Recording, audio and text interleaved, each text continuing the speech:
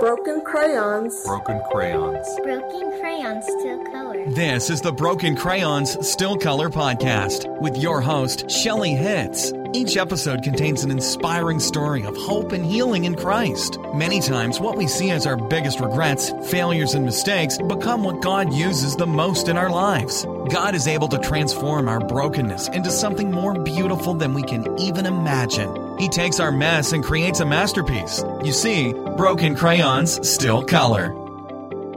Welcome back to the Broken Crayons Still Color podcast. I'm your host, Shelly Hitz, and today's guest is Jenny Perez. Welcome, Jenny. Thank you, Shelly. I'm so glad to be here. Yeah, I'm really excited to hear more of your story as well, and I think it's going to be a really powerful one for our listeners. Just to kind of get started, I'm going to share a little bit more about your background, and then we'll dive into the interview. Great. Jenny was born with her right arm ending just below the elbow. She always trusted God with her physical body because her parents told her this is how God wanted to make her. However, it didn't go well with every other part of her life, and she had trouble trusting God. I think a lot of us can relate to that. She struggled with drinking, and after getting a DUI, her identity came crashing down.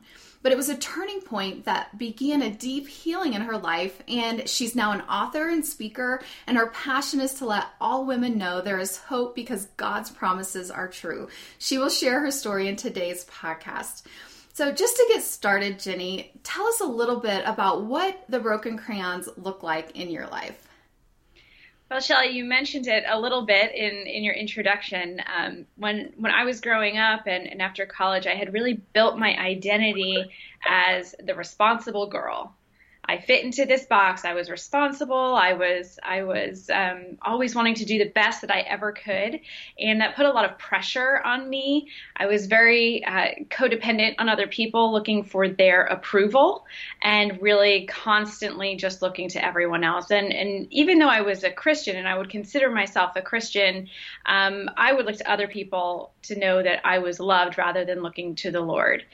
So in 2011, I moved away from all of my friends and family, took a brave move and moved down to and I just thought, oh, God, taking care of me. He brought me to the dream place that I wanted to live, and everything's going great. But of course, I was in for a rude awakening. He asked me to stop drinking while I was driving down to Tennessee in prayer on the road. And I said, maybe. And of course, I didn't. So wow. So he gave you a warning or a chance to stop. Yeah. And I thought about it, and I said, well, wouldn't that be nice? But I did not certainly take those steps to actually stop. It was easier to continue drinking. And 6 weeks later, I got a DUI. Wow. And that shattered my identity of being the responsible girl. Here I was in jail going, what has happened to me? This was for me specifically, it was the worst thing that could ever happen. It meant that I was no longer responsible. So then who was I? I was single, I was alone, and I had spent so many years trying to numb out the pain of the idea of never being good enough that I had really just kind of turned to alcohol. So that was when you say broken crayons, I think of just my broken identity in just floor. Yeah. And how long had you been drinking at that point? Oh, well, I had been drinking ever since I was a teenager. Of course, you start to get a taste in high school, and then you go from there. And I had really, it had never been such a big deal, except after I had graduated college. Actually, is probably when I went through some big heartbreaks that it really started to ramp up for me. I really turned to alcohol because I thought if I was alone, then I must be unlovable, and that idea kind of was enough to keep me to want to stay as numb as possible for as long as possible. Yeah, and I think that's an important thing to bring out because I think a lot of women struggle with that. If I'm alone, then I must be unlovable.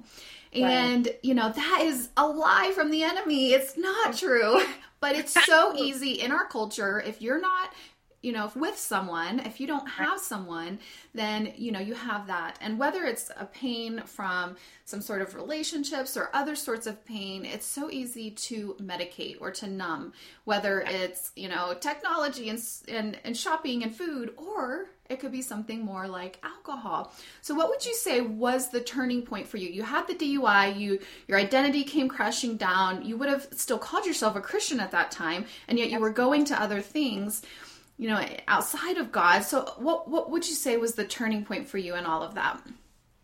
Well, there were a couple different things that happened. The first one is I remember just crying out to God in my bedroom and just on my knees, not knowing what to do next or thinking how could anyone love me after this? How could anyone respect me? Who would want to work with me? I didn't even respect myself, so how could I expect anyone else to do that?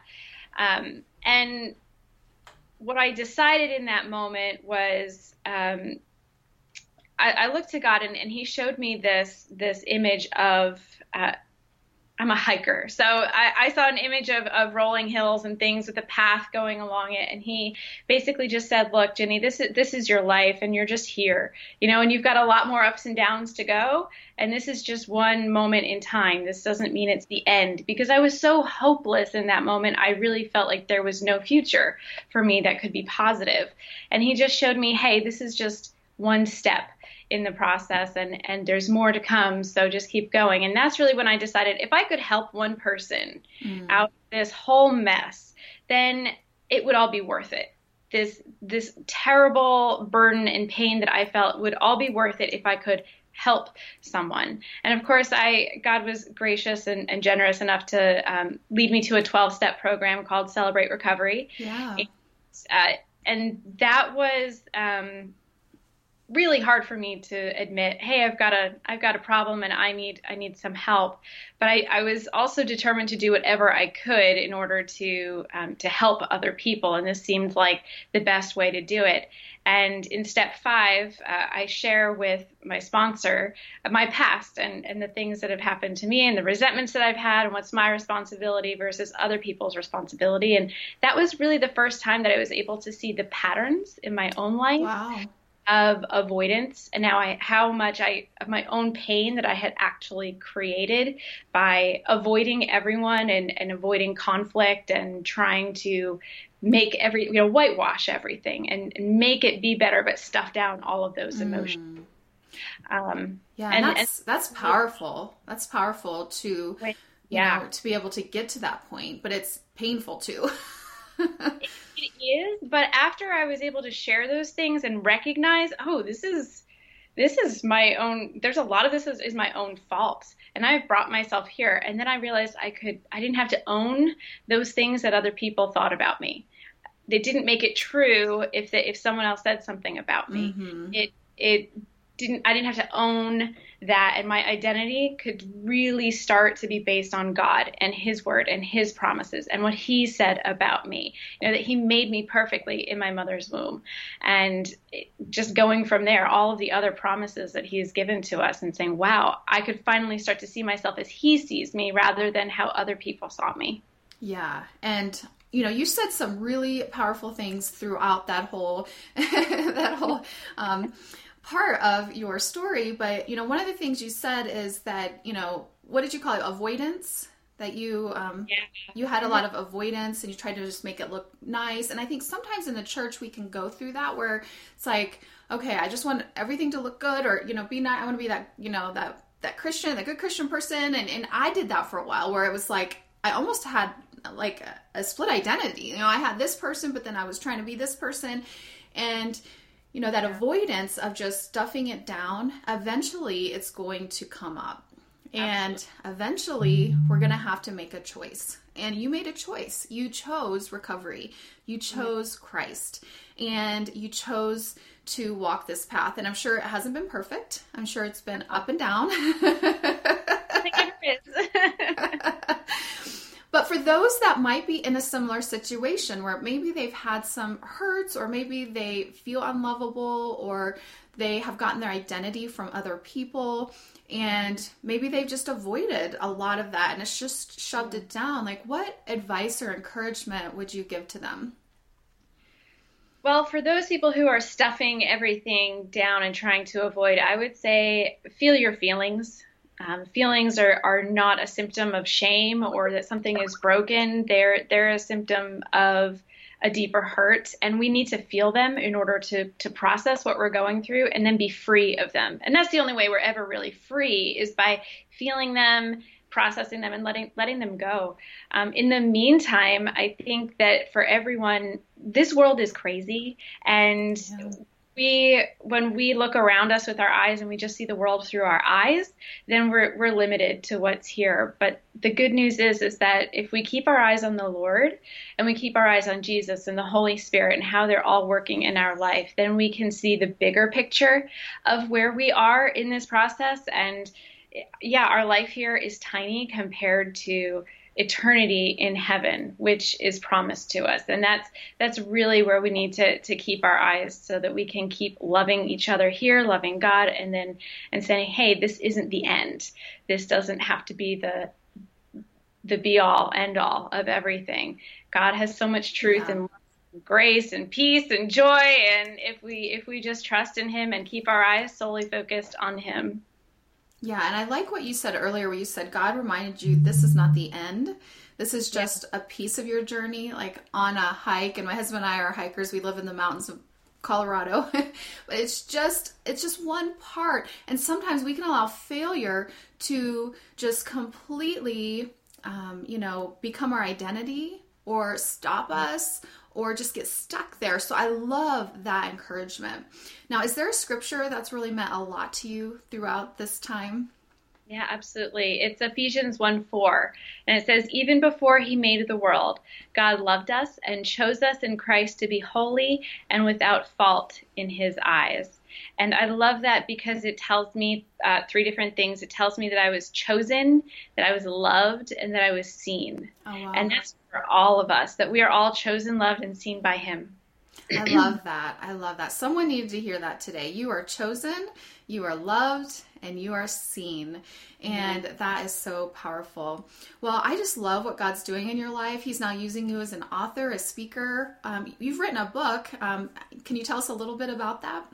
Sure. The book is called Ditch the Drama, and I really walk through the Serenity Prayer in there. The subtitle is actually called How to Access God's Promises of Joy and Peace No Matter What the World Throws at You. And it's a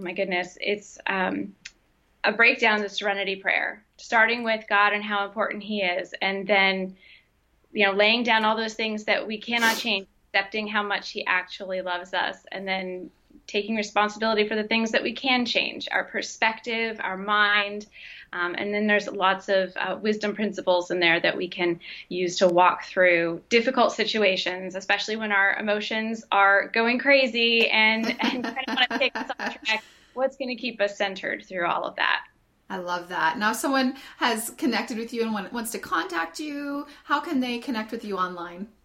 Sure. I have a couple websites. It's ginnypriz.com is an easy way to get to me, GINNYPRIZ.com. And then the book has a website called ditchthedrama.net.